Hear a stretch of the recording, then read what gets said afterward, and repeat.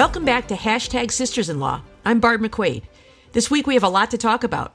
We'll be looking at the revelations regarding the FBI and the Larry Nassar case and whether it accounts for sexism at the FBI. Then we'll see if the judge in Michigan will be banishing the Kraken and talk about how we can strengthen our voting rights. And as always, we'll be answering some of your questions at the end of the show. Before we get started, though, my sisters, I have a question I want to ask all of you, and it relates to kind of the way we organize ourselves in the digital world. And, I try to stay abreast. I'm not one of these people who claims to be a Neanderthal. I certainly have lots to learn.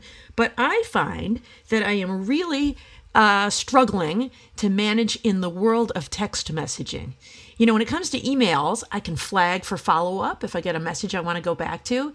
But when I get text messages, I find that, you get something that comes in that maybe you need to follow up on. But then you get a bunch of other stuff, like I'm in some groups and somebody will like something somebody else said. I mean, the four of us are in a group where we text each other.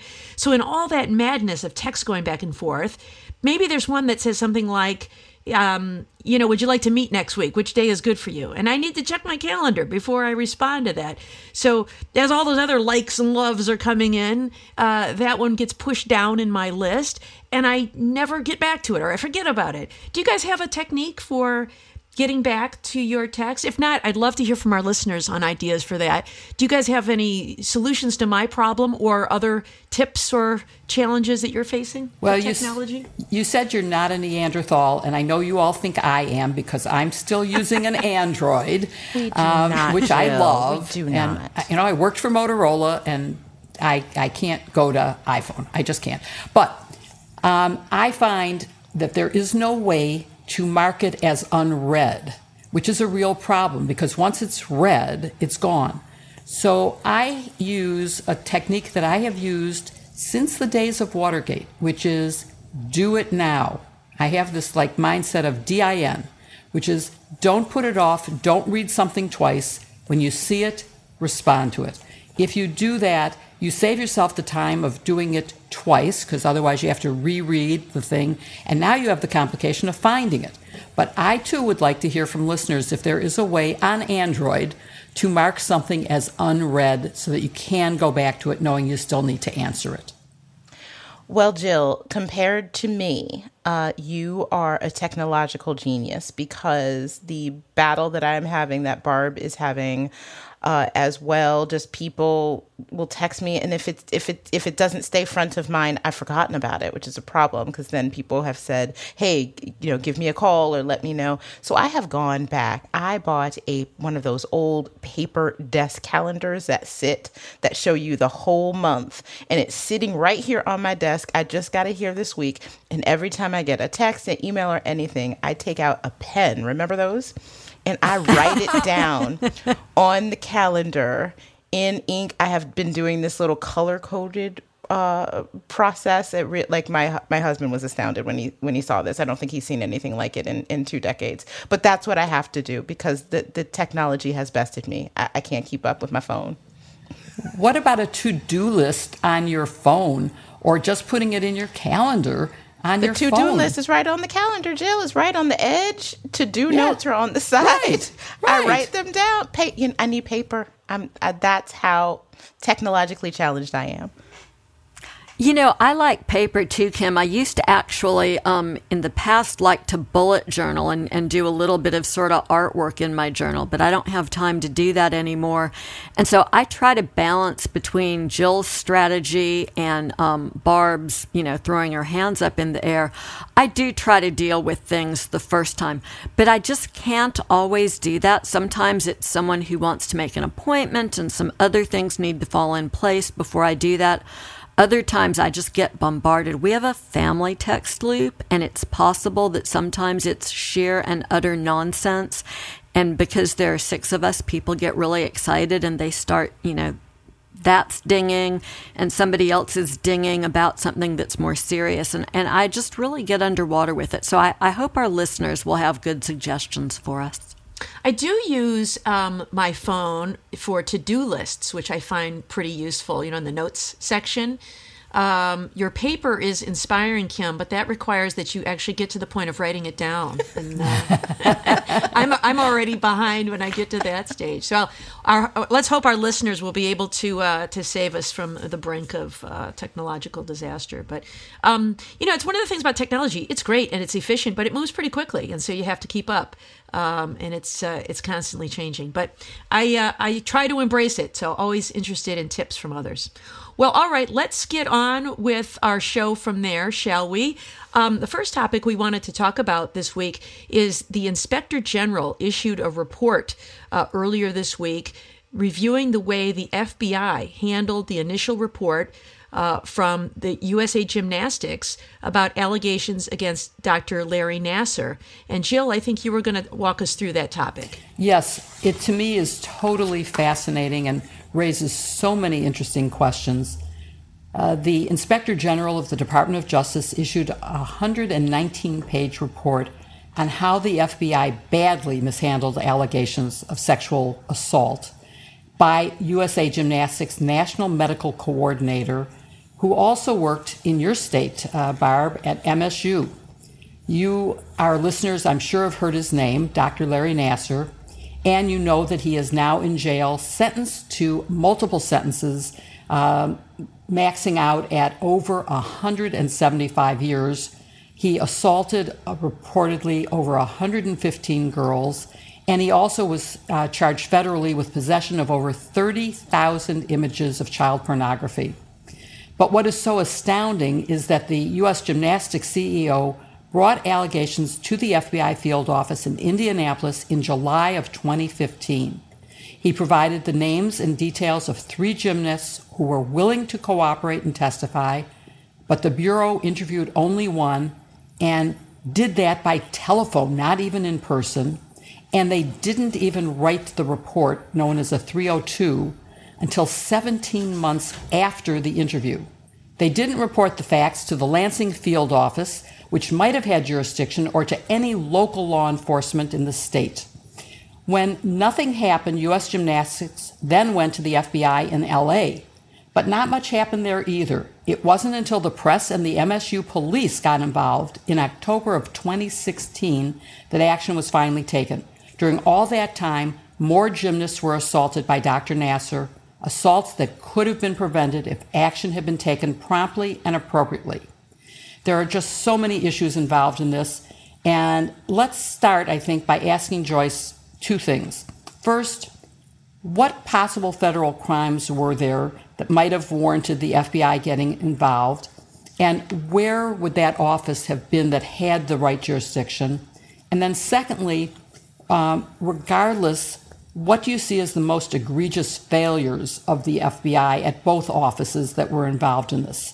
Doing nothing, not even reporting the facts to local law enforcement, or even to, in addition, I think there's some evidence they lied when they were being investigated by internal investigators. So what's the worst thing here, and what possible crimes were there? Well, let me just start by saying this situation makes me really angry. I usually am able to separate my personal views from legal situations that I'm analyzing. Here I find that to be virtually impossible, and this report dropped the day we had just gotten back from vacation, so I was still in my good vacation mood, and I'd walked down to the coffee shop in our neighborhood and had just sat down with a cup of coffee when this dropped. And I started reading it, and I was still in the executive summary, and I was so mad. Everybody else in the coffee shop must have thought I was having an episode because I think I was slamming stuff around. This is really, I don't think that we can stress how wrong what happened here was and how inappropriately the FBI acted. But I'll answer your question about federal crimes this way, Jill. We know that there was a federal crime that could have been charged because Nassar was ultimately convicted of one. He's serving a 60-year federal sentence for possessing child pornography. He's 54 years old, so that's effectively a life sentence, pretty good federal prosecution. And while that charge might not have been obvious when USA Gymnastics walked into the FBI office in Indianapolis, I'll just put a sort of a footnote here that somebody else might want to pick up. I wonder why USA Gymnastics chose the FBI office in Indianapolis rather than the more logical one in Michigan. But anyhow, it might not have been obvious that there was a possession of child pornography charge that could be raised. But the problem is that if the FBI had taken the allegations with any level of seriousness, they would have conducted investigation. They would have pretty quickly realized that they had probable cause to execute a search warrant on Nassar's computers, which is what the FBI, or rather what the state really got involved in first, but the FBI ultimately realized that there were more than 37,000 images of child pornography on Nassar's computer. So those charges would have become apparent. But on these facts, I would have also wanted to take a look almost immediately at 18 USC 2423, which makes it illegal to travel across state lines in order to have sex with a minor. Knowing that gymnastics coaches travel with the people that they're coaching, that's something that would have immediately popped into my mind as a prosecutor once these initial allegations were raised as something that had to be investigated. So the jurisdiction question is an interesting one. Obviously, there was jurisdiction in the Western District of Michigan, where MSU is located, but there could have been jurisdiction in any, location where Nassar had engaged in this conduct. So if it had happened while he was traveling, if it had happened in the course of some of his other works, even overseas, in connection with the Olympics. In other words, if you're the Indianapolis agent and the special agent in charge when these complaints come in, this is not a case that you just sit in and listen in and then close it. At a bare minimum, they should have spoken with state officials and spoken with the FBI and other jurisdictions. And it's clear that they just didn't take these women's concerns seriously. So your last question, what's most egregious here? I mean, it's just the whole thing. I find it really impossible to focus on one thing. It's the entire story here. The failure to follow FBI procedure and open a case, the failure to make sure that it was followed up on. It's great that the Inspector General has now come up with new rules for making sure that there's follow-up. That shouldn't have been necessary. The FBI considers itself the premier law enforcement agency in the world. Allegations that young girls are being sexually assaulted just don't get missed in that kind of an environment. And the icing on the cake is what you referenced. The special agent in charge in Indianapolis who lied to the Inspector General not once, but twice when they were interviewing him, because in the middle of all of this, he wanted to get a job from USA Gymnastics. He lied about that to the Inspector General, but they ultimately found clear evidence that he had actually applied for a job. He didn't get it, but applied for it, I think, in 2017. This is just a level of professional misconduct and dysfunction in the FBI that is unacceptable. And then, I'm sorry, but I have to say one more thing, which is we talked in the context of the Cosby case about how women became concerned that there was no point in coming forward because nothing would happen. This case is another piece, another link in that chain, and it points to the fact that women have to keep coming forward. It's unfair that we don't get listened to, but we must be persistent in insisting that law enforcement address these concerns. I think I want to follow up with Barb about the job search by the agent in charge in Indianapolis. But add to what you're saying, which is not only do women have to come forward, but people have to start listening. And I found it outrageous that not only did the agent not open a case, but that he didn't even record his notes. There has never been a case in any time I've ever heard of that the FBI does not officially form what's known as a government document 302, which is the typewritten interview report. But to not even have written up the telephone interview, to have done it by telephone is outrageous. And it was so obvious that there had to be a state sexual assault that they didn't do it. And the other lie he told was he said he reported it to the Lansing office, which was a lie. There's no evidence he did that. But Barb, would you follow up on the conflict of interest that seems to have been totally apparent? Yeah, and for people who work in government, conflict of interest is hammered into your skull from the day you arrive. And so, for some jobs, maybe this isn't a big deal, but for somebody who has risen to the job of special agent in charge at the FBI, he had to know what the rules were. So just a little background on what happened is that when the CEO of U.S. Gymnastics, his name is Stephen Penny, reported these concerns to the FBI in July, later that fall of 2015, the special agent in charge in Indianapolis, Jay Abbott, met with Stephen Penny at a bar and discussed with him some potential job opportunities with the U.S. Olympic Committee. And so the CEO of USA Gymnastics, Stephen Penny, indicated he was willing to put in a good word on behalf of Abbott.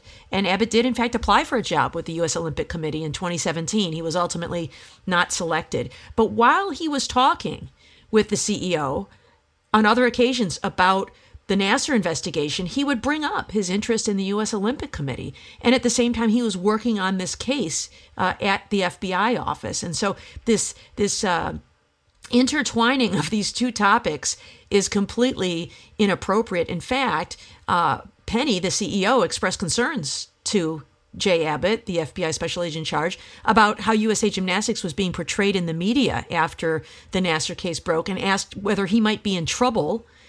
And the special agent in charge, Abbott, actually proposed to his FBI colleagues that they issue a public statement that would cast USA Gymnastics in a positive light. So not only was it a potential conflict of interest, it sounds like he actually made recommendations that may have been impacted by that conflict of interest. And so, the rules for all executive branch employees, including the FBI, is that employees have an ethical duty that prohibits them from working on anything where they have a financial interest, engaging in outside employment or the prospect of employment that conflicts with their duties, or engaging in any activity that might cause a reasonable person to doubt their impartiality. And in fact, if you're a federal employee seeking outside employment, there are rules about how you go about that, including consulting with the ethics official at your agency to make a decision about whether you need to be recused from the matter. So you're not doing both at the same time. So, for example, when I was leaving the U.S. Attorney's Office and I began negotiating employment with the University of Michigan, I consulted with the ethics official for the Executive Office for U.S. Attorneys in Washington, and I was recused from all matters involving the University of Michigan while those negotiations were ongoing, because it could create a perception of being less than impartial. And so the reason for these rules is that you don't want to create the perception that a government employee is acting on his own behalf in his own self-interest at the expense of his duty to serve the public or pulling any punches. It undermines the credibility of the agency, here the FBI, and consequently it makes them less effective in the long run. If people think that FBI agents just use their jobs for their own personal gain instead of investigating with impartiality and integrity. So it's not just a theoretical harm, it's a real harm. It absolutely is, and that was a great description.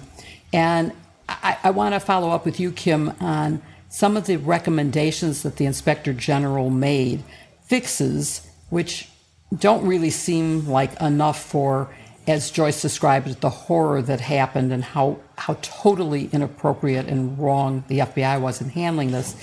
So, but what did he recommend, and what do you think the consequences should be for the bad FBI agents who were involved in this, and what have they been? Yeah, and so I think I would agree with you, Jill, but let me walk through. The IG came up with 4 recommendations. At the end of the day, I will sort of summarize them. One is for the FBI to reassess its policies to more precisely describe what's required in terms of promptly contacting and coordinating with other state and local law enforcement agencies when someone makes a report, specifically when it's a crime against children, as is the case in this case, which seems important. It seems that those policies should have already been in place, but I'm glad that they will reassess and put those in place. 2 is to clarify policies as to the type of approval required, including who will be doing that approval when a supervisor conducts an investigative activity. 3 is what we got to about the telephone, developing a policy describing the circumstances, if any, under which telephone interviews of alleged child abuse victims are appropriate. And 4, it's just training FBI employees on all of these various proposed policies. To me, and I've never worked at or with the FBI, but just to me, it seems that much more is required. I think Christopher Wray should be conducting a stem to stern audit of the workplace to really look for more systemic issues that are at play that have been revealed by this report. And you don't have to have worked with the FBI. Anybody who's worked in a workplace knows that sometimes an incident will happen that is problematic. And in investigating that incident, we find out that there is a workplace problem, there is a culture problem, there is a systemic problem. And then you do a greater evaluation of that workplace to really get to the heart of it and prevent it. It seems that these recommendations, to me, are aimed at fixing this specific case after it's already happened, whereas they should be focused on preventing future things from happening and really cleaning up that workspace. And one thing I think could be at the heart of this, the FBI has had some trouble with sexism and gender discrimination and gender inequity. And I think perhaps if there were more women in those FBI offices, things may have turned out differently. According to recent statistics, 80% of FBI agents are male and only 20% are female in leadership. That difference is even more stark. So I don't know. I would, in the limited time we have left, I would love to hear y'all's thoughts on it, since you have worked a lot more closely with FBI folks. I'll chime in on that point, Kim, and just say, you know, the men and women I've worked with at the FBI have been quintessential professionals, dedicated, tireless public servants. But I do think representation matters. And I agree with that last point you made about, by being 80% male, is the FBI missing an important perspective? I don't think it's for lack of trying. I know they work hard to recruit to improve the diversity and all types of diversity. But when you have women at the table, their lived experience is different, often, than the lived experience of men. And so they may bring a different perspective to allegations like this about sexual assault. I know, if you ask a random group of men whether there is, sexism in a workplace or they ever experienced sexual assault, they'll all say absolutely not, no, never, it doesn't happen here. And if you ask women in the organization, they'll all say, oh yes, it's happened to me. I think that just that lived experience helps every organization make better decisions. And I think the FBI would benefit from an improvement in its diversity. I know it's trying. I know it can be difficult to attract diverse candidates to jobs where the workplace is already so skewed. Like sometimes women don't want to work in a place where you've got 80% men. But I think that we need to do some things to make sure that people are encouraged to work there so that the organization can become stronger. Barb is being a little bit more gracious about the FBI than I think I would be in this regard. Although I really have great esteem for the institution and for many of the people that I worked with. And I do think that there was a push by FBI's leadership over the last decade, certainly, to do better. The culture is still very misogynistic in many ways. I think this is one example how you could simply ignore these allegations and have so little repercussion for so long, almost as though they didn't expect for there to be any repercussions. So the FBI has never had a woman in the top job as the director. I think that matters, but there need to be women across the organization. Women running offices, there are still too many of them, women agents. And something that caught my eye here was that one of the agents involved in this initial work in Indianapolis actually was a woman. And I think what FBI needs to do is to put on a full effort to create a culture where this sort of dismissiveness towards women and girls is no longer accepted, sort of a Me Too movement for the FBI.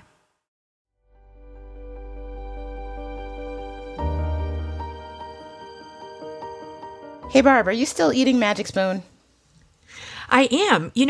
For me, cereal is a late night treat. When I miss dinner, I love to eat cereal, and I find that Magic Spoon is not only delicious, but also very healthy. How about you?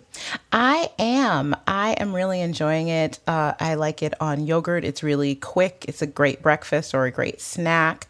I also, I may have been known to sprinkle some of the peanut butter on ice cream. I will not confirm or deny that. That is Maybe. good too. But it's great to have around. What about you, Jill? I find that I like protein in the morning, and even though Magic Spoon is called a cereal, it's really a protein. And so it gets me filled up, and it lasts in terms of feeling that way for a long time because of its high protein content. So I love it. Plus, it tastes really good. I eat it in the morning, and occasionally I have it just by the handful as a snack. And of course, I try to limit the quantity, even though it tastes delicious, just so that I don't go over my calorie count. But it is wonderful, low calorie, no sugar, no gluten, and it is tasty. And Joyce, are you using it too?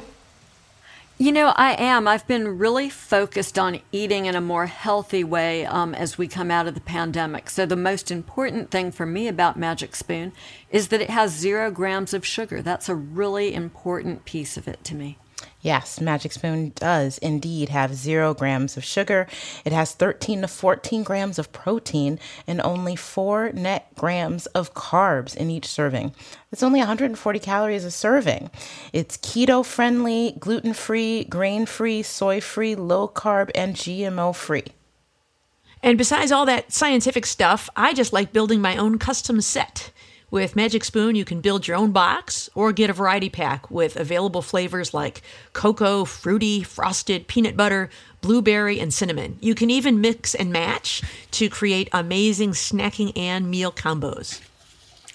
You too can be like Kim and enter the group of folks who refuse to affirm or deny that they are sprinkling Magic Spoon on their cereal. If you go to magicspoon.com/sister and grab your delicious cereal and try it today. And be sure that you use our promo code SISTER at checkout to save $5 off your order. Magic Spoon is so confident in their product, it's backed with a 100% happiness guarantee. So if you don't like it for any reason, they'll refund your money, no questions asked. Join our happiness group, and remember to get your next delicious bowl of guilt-free cereal at magicspoon.com/sister and use the code SISTER to save $5 on your order. I think Barb is eating some right now.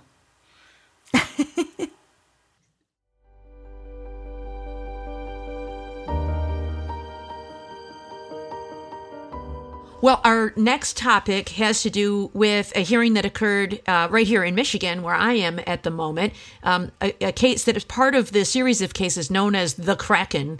And Kim, I think you're going to walk us through that one. Yes, Kim's going to walk us through the Kraken. So a Michigan judge, as you said, may soon crack down on the Kraken lawyers. This week, Sidney Powell, Len Wood, and other attorneys appeared in federal court in Michigan to essentially defend the indefensible, the baseless claims that they have been making since the election about fraud, not only to the public, but to the courts. And so I want us to break down exactly what is going on here. So first, I will turn to my fellow native Michigander, Barb, to explain what the state of Michigan and the city of Detroit are alleging that these lawyers unleashed. Yeah, thank you for letting me talk about the Kraken, because I spent almost 6 hours of my life watching that hearing on Zoom the other day. Oh This my was God. on YouTube. I had to step out for another matter for a bit of it, but I came back and it was still on, and it went on for many more hours. It was very lengthy. But this lawsuit initially alleged widespread voter fraud in Michigan in the 2020 presidential election, which has since been debunked by a Republican-led Michigan Senate committee that investigated all of these claims. Dead people were voting, and the machines automatically switched the votes from Trump to Biden, and they debunked all of them. And so in December, Judge Linda Parker, former AUSA, by the way, in the Eastern District of Michigan, wrote an opinion denying the plaintiff's motion for a temporary restraining order to invalidate the vote. This is pre-certification, pre-electoral college vote. And she found that the lawsuit was based on theories, speculation, and conjecture, without any factual support. And so she found that the plaintiffs were unable to show any likelihood of success on the merits, and the plaintiffs later dismissed their lawsuits. In that opinion, she not only said, is this lawsuit frivolous, but she wrote that the lawsuit seems to be less about achieving the relief plaintiffs seek and more about the impact of their allegations on people's faith in the democratic process and their trust in our government. So she came out swinging there. Afterwards, the lawyers for the state of Michigan, Attorney General Dana Nessel, and the city of Detroit, an attorney named David Fink was hired to represent the city, are seeking sanctions under Rule 11 of the Federal Rules of Civil Procedure for filing a frivolous lawsuit. We can talk a little more in a minute about exactly what Rule 11 provides, but it says that there can be penalties if you violate the rules of a good faith pleading, filing something for an improper purpose, and you don't have a factual basis or basis in law for your claims. And so at this 6-hour hearing, Judge Parker handled the hearing like a deposition. She would spend a lot of time going through these affidavits that were submitted in support of the lawsuit. The plaintiffs kept saying, we supported our lawsuit with 600 and X number of pages. And she went through each one methodically, walking through each one and asking the witnesses or the lawyers whether there was any probative value to them and whether anyone had actually talked to these witnesses before attaching them to their complaint. And the answer was no. And, they used words like a witness said he believed that votes were being changed, but he didn't explain what the basis of that belief was. Another said that he was perplexed by what he saw. Another said he saw a plastic bag full of documents at the conference center where votes were being counted that, quote, could have been ballots. Even if you assume all of these statements were literally true, they didn't have any probative value to allege voter fraud. And so that was what I think she exposed. She asked repeatedly whether anyone had made a factual inquiry into the basis of these affidavits. And then when she would hear none, she finally asked, how could any of you as officers of the court present this in an affidavit? So she ended by giving the lawyers 14 days to submit supplemental briefs, but I think that she is really bending over backwards to give them an opportunity to answer her questions and make their case. And I would really be stunned if she does not end up assessing sanctions, which are designed to deter lawyers from abusing the court system for an improper purpose. Yeah, and Joyce, the attorneys, the Kraken attorneys, argue, among other things, that since they didn't have to file affidavits at all, right, the fact that these affidavits were riddled with lies and speculation and, as Barb said, contain absolutely no probative value at all, is it doesn't matter. But that is not, if I recall my Rule 11, which I am a Rule 11. I think I've mentioned this before. I'm a Rule 11 nerd. That's not how it works, is it? Tell us how it works. No, you're exactly right. This is Federal Rule of Civil Procedure 11. You guys should all take a look, but I'm going to read a little bit of it for you because it's ridiculous for lawyers to try to duck their clear obligation of candor to the court by even making this absolutely ludicrous argument. They killed off any shred of credibility that they might have had remaining with the court by doing this. Here's what Rule 11 actually provides. It says, by presenting to the court a pleading, written motion or other paper, whether by signing, filing, submitting, or later advocating it, an attorney certifies that to the best of the person's knowledge, information, and belief, formed after an inquiry reasonable under the circumstances, and then there are three things that the attorney is in essence certifying: that they're not filing the pleading for an improper purpose like delay or harassment or unnecessarily increasing the cost of litigation. Secondly, that the claims, defenses, and other legal contentions are warranted by existing law or by a non-frivolous argument for extending the law. And thirdly, that the factual contentions have evidentiary support. So essentially, I think the Kraken lawyers managed to ring all three of these Rule 11 bells that would entitle the court to sanction them. I hope the judge will sanction them. It will be very disappointing if she doesn't. She went to a lot of trouble to question them for instance, about the fact that they had really not engaged in any meaningful investigation into the factual allegations to ascertain that they were true, and clearly they weren't based on what folks knew at this point. But beyond sanctioning the lawyers under Rule 11, I hope she will also refer them to their respective state bars for further action. Really, their state bars should consider whether they even deserve to keep their licenses to practice law. Well, on that point, Jill, as we said, the judge has taken this into consideration. The attorneys can make their filings, but a ruling will come in the next couple of weeks.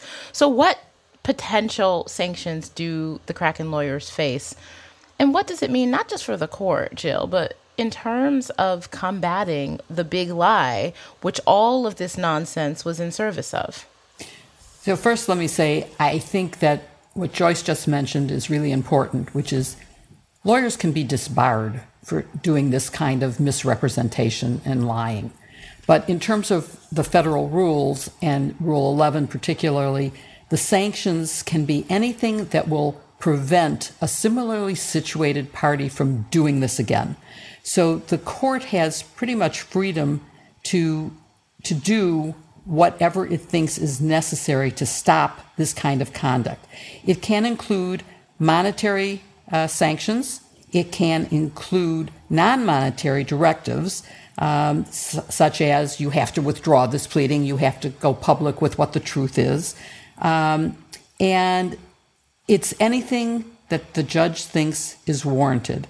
And they can also direct payment to the other party of all of their reasonable attorney's fees and other expenses resulting from the violation, which in this case would be every single cent that was spent in defending this frivolous lawsuit. So it could be a quite high amount of money. And even that, I think, would not be enough. I think that looking at them never being allowed to practice before that court, or maybe before any court, is something that has to be looked at in the context of this. In terms of the big lie, it's so hard to say what will make a difference. People who are paying attention to the facts already know that every court has thrown out any kind of fraud complaints that have been filed. They also know that Sidney Powell, one of the people involved here, has said, well, who would believe me? This is so totally ridiculous. We can't forget that. And so what will it take to persuade those who believe this big lie to not believe it? It's one more step. It's one more piece of evidence that the lie is a lie, that there is nothing supporting it. If the sanctions are heavy enough, maybe that will get people's attention. If it's not the cult that follows these conspiracy theories, at least it might stop other lawyers from filing these kind of complaints, because they would realize that they too might have significant sanctions and costs imposed on them. And I just want to underscore that point about attorneys, just in case more attorneys may think in furtherance of the candidate of their preference, they can engage in shenanigans like this. It is so important for the people who go before the court making claims, representing people, no matter who is. I'm not saying that people, including the former president, aren't entitled to representation. They are. But when you do it, you have to do it truthfully and ethically. It is important. You are wasting, you are damaging the institution of the judiciary, and you are wasting the time and resources. A lot of these filings that were being made, remember, it was in the middle of a raging pandemic. People were coming into courthouses and having to process and deal with this nonsense, putting their own health at risk. It was really horrific what was happening in real time. And, all three of us practiced law for a long time. It's really easy to go through your entire legal career and never be brought up on ethical, charged with ethical sanctions because you were lying all the time or doing nonsense. I'm not talking about making a mistake. This is egregious. So I really hope that this judge comes down and makes it explicitly clear to other attorneys and to the public in general what nonsense this is and how this cannot be tolerated. Kim, that's such an important point. And I want to make our listeners aware that it's very different than saying a person deserves a defense and deserves for you to push the law, the boundaries of what existing decisions are. as opposed to making up information to support a claim. So, yes, we can push the law to where it hasn't been, but we can't make up facts. When of course, I started my career as a prosecutor. When I went to the other side and was a defense lawyer, I worked with one of my Watergate colleagues, Jim Neal, who was a much older, more experienced lawyer. And his first piece of advice to me was, never say something to the court that you don't know to be true on your own information. You say, my client tells me. And that has been very good advice that I think has protected me and many other lawyers from ever misrepresenting to the court.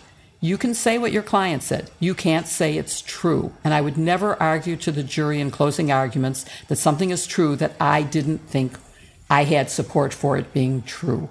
And those are important rules for lawyers to protect the legal profession and our reputation and our integrity and the court system.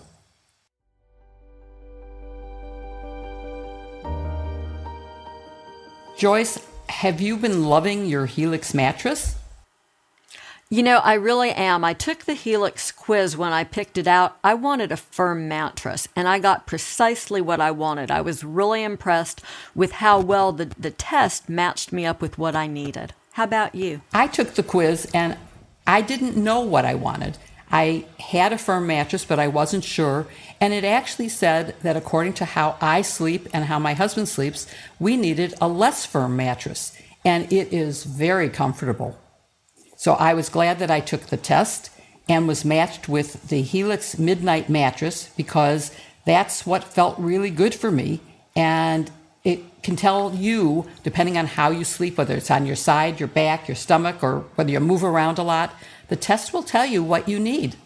Y'all can go to helixsleep.com/sisters to take their 2-minute quiz, just like Jill and I did, and get matched with a customized mattress that will give you the best sleep of your life. From soft to firm, plus size and cooling, they've got it all. Helix mattresses come with a 10-year warranty, and you can try it out for 100 nights risk-free. It gets delivered right to your door, and they'll pick it up if you need for a return. Helix is offering up to $200 off all mattress orders and 2 free pillows for our listeners. Go to helixsleep.com/sisters. That's helixsleep.com/sisters for up to $200 off and 2 free pillows. And look for the link in our show notes. We thank Helix for sponsoring this episode, and we thank you, our listeners, for supporting Helix.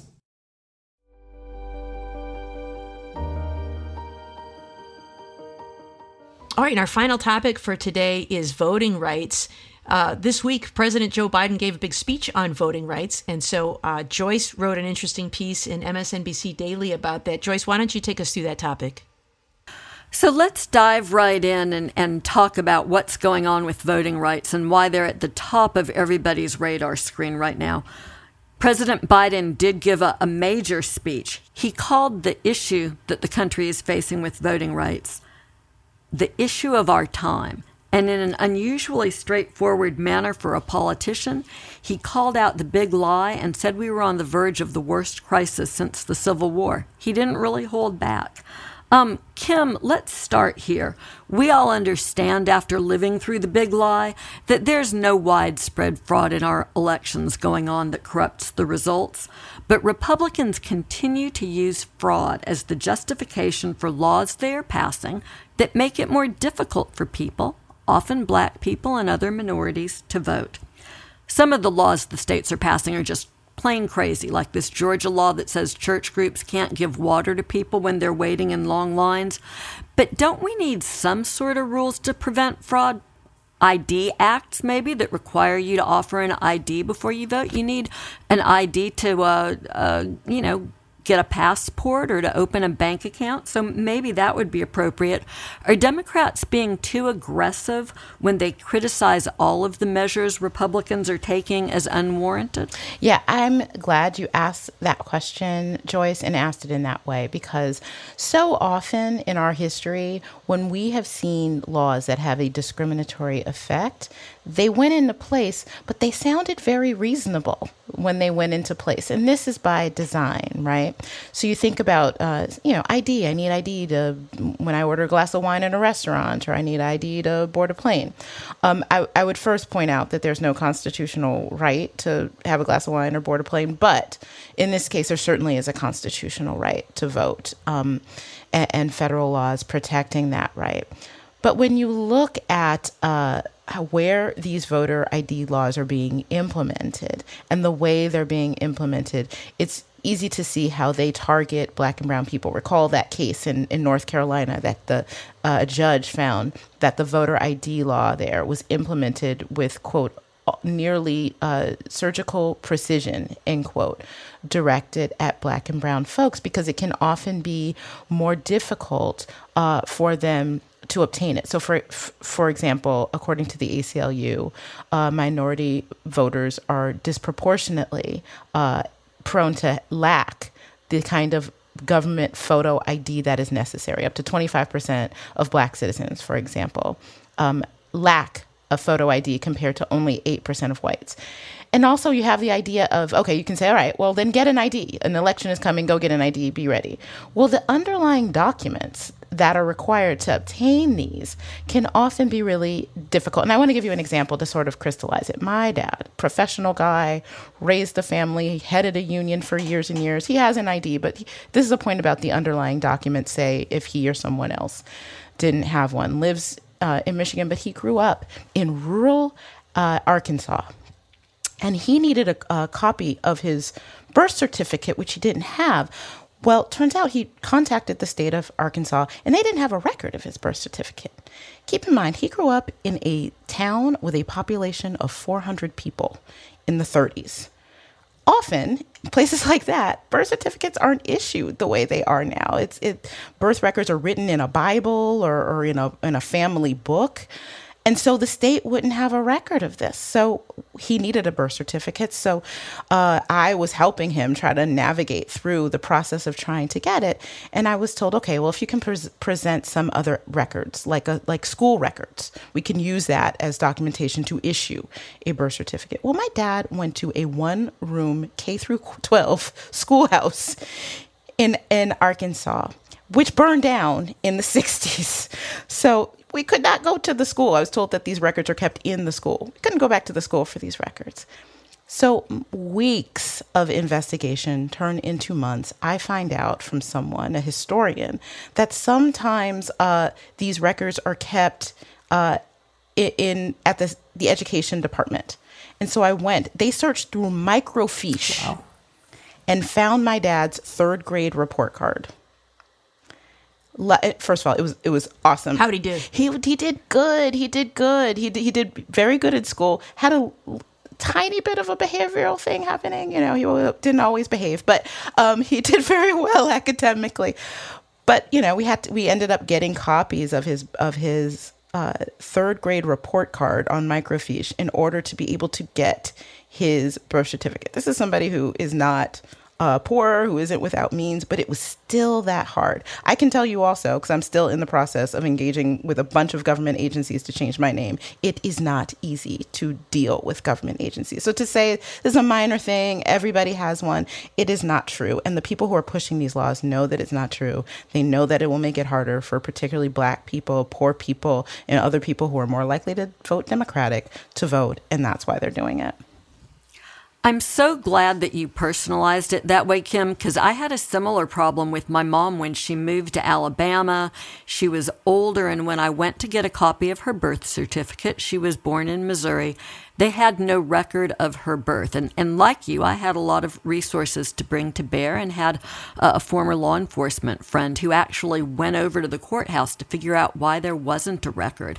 And it turned out they had redrawn their county lines, and the hospital that she was born in was in a different county now than it was in when she was born, and he was able to untangle it, and I got her birth certificate. But those obstacles are insurmountable for so many people. And in 2016 in Alabama, I remember being horrified by the story of a veteran who was in his 90s, who had voted in every election before then, but who, because Alabama's ID Act had gone into effect, was unable to vote. He didn't have a driver's license. He was poor. He lived in a rural county where it was tough to get the state-issued ID, and so his voting rights were actually defeated. The notion that fraud is more important than suppression, I think, is really out of whack with the reality. And so, Jill, that takes me to my question for you. Biden seemed very much focused on this issue of voter suppression, and he insisted that the Senate needs to pass both of the voting rights bills that the House has sent to it, both H.R. 1 and H.R. 4. Can you summarize those bills and explain to us whether you think that the duality is necessary? Do we really have to have both bills? I think we need not only both bills, but we may need even more, because these bills really address the suppression, and there's now a lot of subversion, giving the states the power to undo your vote by saying, well, we don't like the outcome, and even though we can't prove fraud, we're going to cast the election to a different candidate. So I think we may need more. But yes, we certainly need both for the people and the John Lewis Voting Rights Act. And let me try to summarize them because they're very detailed bills.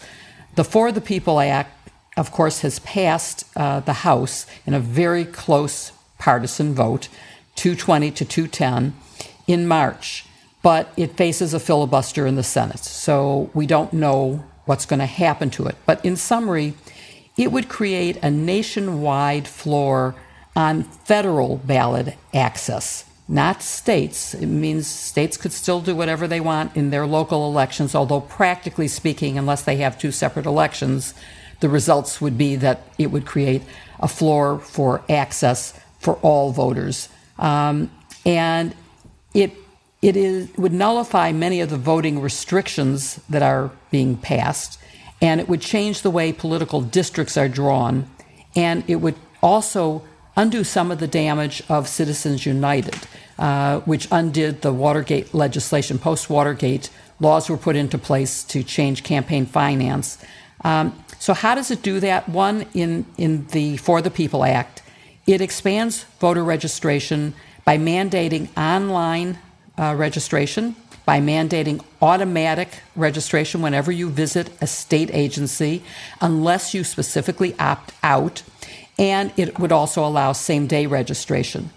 It would also mandate that there be mail ballots in all 50 states, and it would require states to pay postage and have tracking to let the voters know that their ballot got there, and also to let them know if there's something wrong with their ballot that needs fixing. And it would require a minimum of 15 days of early voting.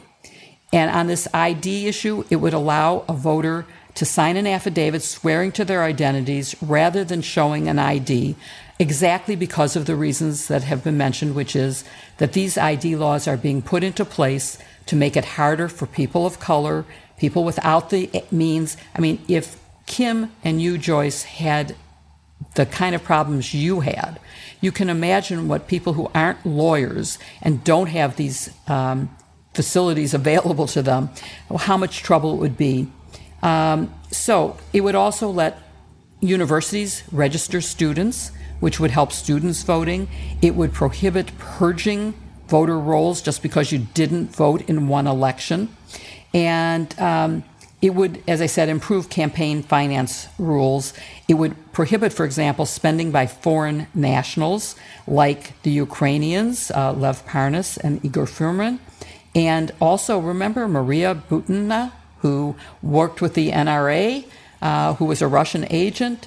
So there's a lot of undoing of Citizens United that could happen here. And it would also help in the redistricting. It would require independent commissions instead of letting partisan state legislatures do the redistricting. And it would solve some of the problems like the Arizona rule about precincts. It would require that you get at least a 1-week notice of change in your polling location. It would restore felons to voting rights. And it would also add D.C. statehood, which seems a little unrelated, but it gives a right to vote to a lot of people. It's important, Jill. Having been a resident of D.C., I know. Yes. And Kim, yes, so you would get to vote. We all have that in makes a common, difference. right? Everybody who's ever lived in the district feels passionately Right. about this. Exactly. So that's the For the People Act. The John Lewis Act hasn't passed the House yet, but it does a lot to undo what was the damage done by the Supreme Court to the Voting Rights Act, the original Voting Rights Act of 1965, Shelby County, Holder versus Shelby County, and Brnovich, so that it would recreate a preclearance that Holder killed.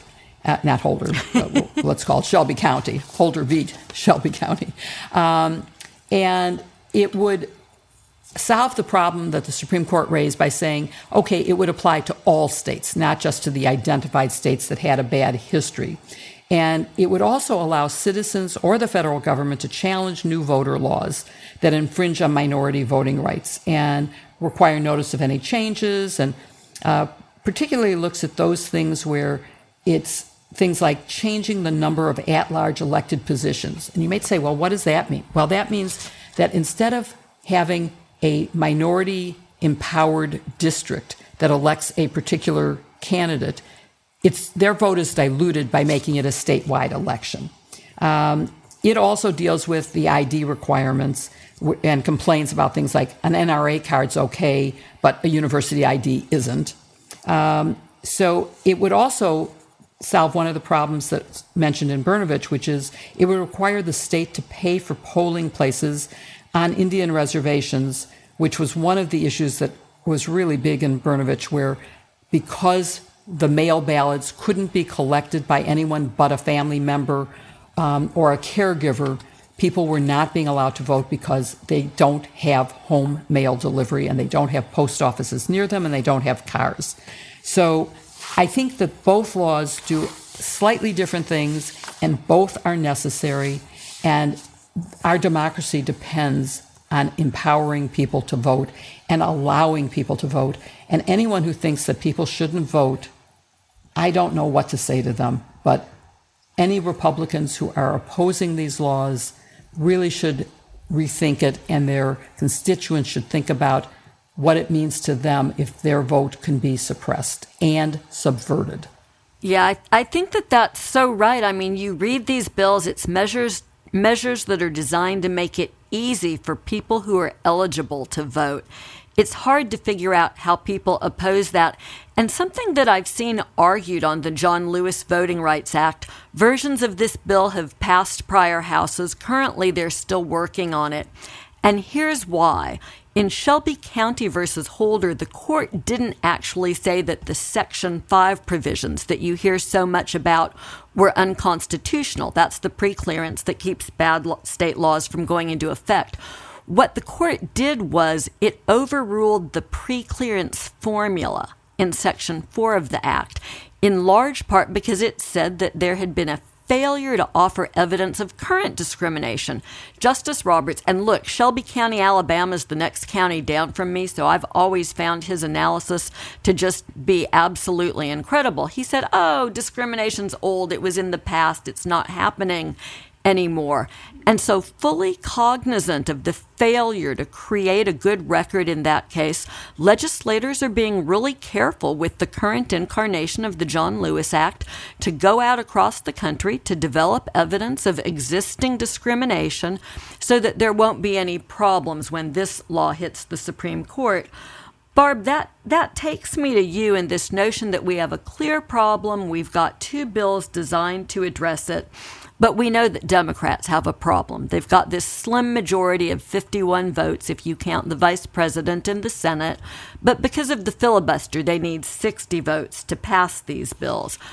We've talked about the filibuster in the past. Some people are fans, some people aren't. It has a history of being used as a tool for discrimination, but some Democrats, some of the moderate Democrats believe that it's a necessary tool if we're going to preserve bipartisanship. What do you think? Is Biden going to be able to get the important work that he's identified here done despite that 60-vote threshold? Yeah, Joe Biden is very much a creature of the Senate. He spent a lot of years serving in the Senate, and I think as such he has a lot of respect for the institutional traditions, and so that includes the filibuster. But you said something interesting lately, and Joyce, you pointed this out in that piece you did for Meet the MSNBC Daily, where he said, "Where's the effect of we have the tools? The question is whether we have the will." And so, does that suggest that the tool he's talking about is removing the filibuster? The tool then being a simple majority vote in the Senate. Senator Clyburn from South Carolina has suggested maybe just a limited carve-out for the filibuster for voting rights because of the importance of voting rights in protecting every other right. I think this elimination of the filibuster is a really interesting and important issue, and I'm not sure it's as easy as many people say. I think sometimes people are very short-sighted in saying, well, let's just eliminate the filibuster and then Democrats can get what they want because, you live by the sword, you die by the sword. And so if Democrats eliminate the filibuster, that means if and when the Republicans gain the Senate back, then they could enact their laws on a simple majority as well, maybe reversing voting rights or removing that carve-out and making it apply to all laws so that they can enact laws that ban abortion or ban teaching about slavery in public schools or whatever, would be the scariest legislation you can imagine. And so, the filibuster is what prevents one party from having a stranglehold on the Senate by requiring sufficient compromise to be able to get 60 votes, to lure some people from the other party to support it. But I think I'm coming around to the idea that maybe it is time to have at least the carve-out that Senator Clyburn is talking about. The best response that I've heard are two. One is that if Republicans win back the Senate, they'll probably end the filibuster anyway. So Democrats might as well do it now and take advantage of the majority that they have in the Senate while they have it. That's an interesting Democrats would finally quit bringing a glass of lemonade to a gunfight, right? But the other one, I think that is persuasive maybe to me at this point, is the right to vote is so fundamental that if the filibuster is allowed to prevent the passage of these two statutes that Jill has just talked about, then all is lost anyway, right? If you can dilute the vote such that Republicans will win every election, then they're going to control the Senate and the House and the presidency because they have suppressed the votes of likely Democratic voters. So we're already at, break glass moment.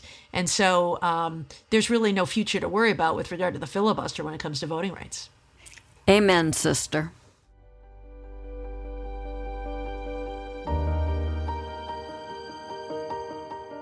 Hey, Kim, have you heard about Policy Genius? I have. I've been doing a lot of things lately after getting married. There's moving, there's other things that require you to think about being insured.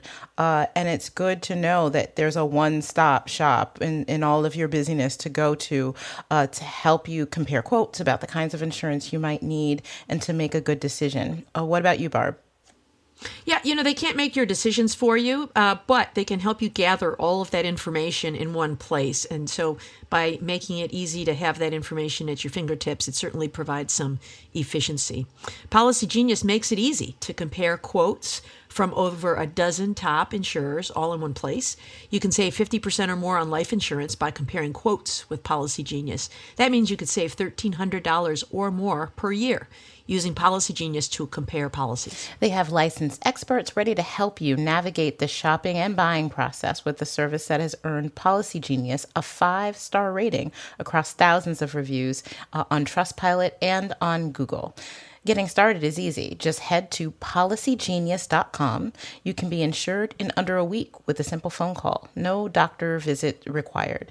And in minutes, you can work out how much life insurance coverage you need or compare quotes to find the best price. They never sell your info, doesn't add on fees, and even handles the paperwork for free. Head to policygenius.com to get started right now. Policy Genius. When it comes to insurance, it's nice to get it right. Find the link in our show notes.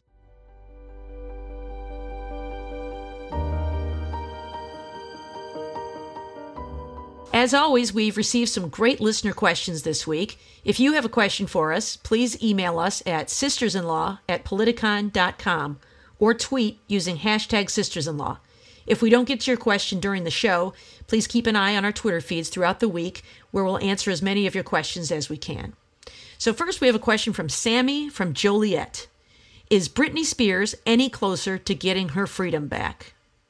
Well, Sammy, it seems that is possible. We still don't know. So this week she won a victory in that a judge allowed her to select her own attorney to represent her in this conservator case. Now, one reason she hasn't been able to select her attorney is how conservatorships work. When someone is deemed unable to take care of their own affairs, they can't do things like enter into a contract, which is what an attorney relationship is. Also, when you have conservatorship rules, it requires in most states that when an attorney withdraws, an attorney representing the person under the conservatorship withdraws, the law provides that only the judge can appoint a successor, not the actual person themselves, not the parties in the case. So in this case, she overcame that hurdle, and so now she has an attorney who will file the necessary paperwork to begin trying to end the conservatorship. So we don't know exactly what's going to happen, but she's one step closer. I wrote this week about how, aside from Britney Spears' case, I've really found it astonishing how few people, including members of Congress, really knew or understood about conservatorships or how they work. 1.3 million people are under conservatorships or related state rules in this country. So I think that's something that we should be looking out for and learning a lot more about it. Our next question comes to us from @FuzzyMuzz.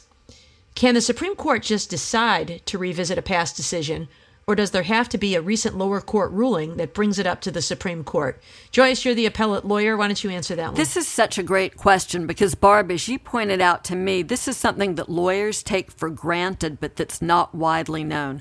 So there's a requirement that courts only hear actual cases and controversies. And the way that legal language plays out for the Supreme Court is they only hear a case if it comes up to them either through one of the circuit courts of appeals or through the highest court of a state. They can't just arbitrarily pluck an old decision out of the air and decide they're going to revisit the ruling. That doesn't mean, of course, that there's not a great deal of gaming the system and lawyers trying to position new cases so the court can revisit old decisions. We'll see that next term, frankly, in the abortion ruling in Dunn. But the court must have an actual active case before 4 of the 9 justices can vote that the case should be heard on certiorari.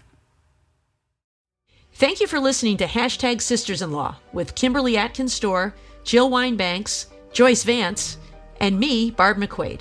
Don't forget to send in your questions by email to sistersinlaw@politicon.com or tweet them for next week's show using #Sisters-in-Law. This week's sponsors are Magic Spoon, Helix, and Policy Genius. You can find their links in their show notes. Please support them as they really help make the show happen. To keep up with us every week, follow #Sisters-in-Law on Apple Podcasts, Spotify, or wherever you listen. And please give us a 5-star review. We'd love to read your comments. See you next week with another episode, #Sisters-in-Law.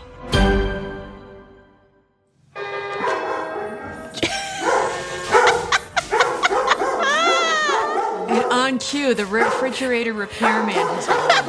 Okay. Go ahead. I'll be right back. And it was while she was talking, too.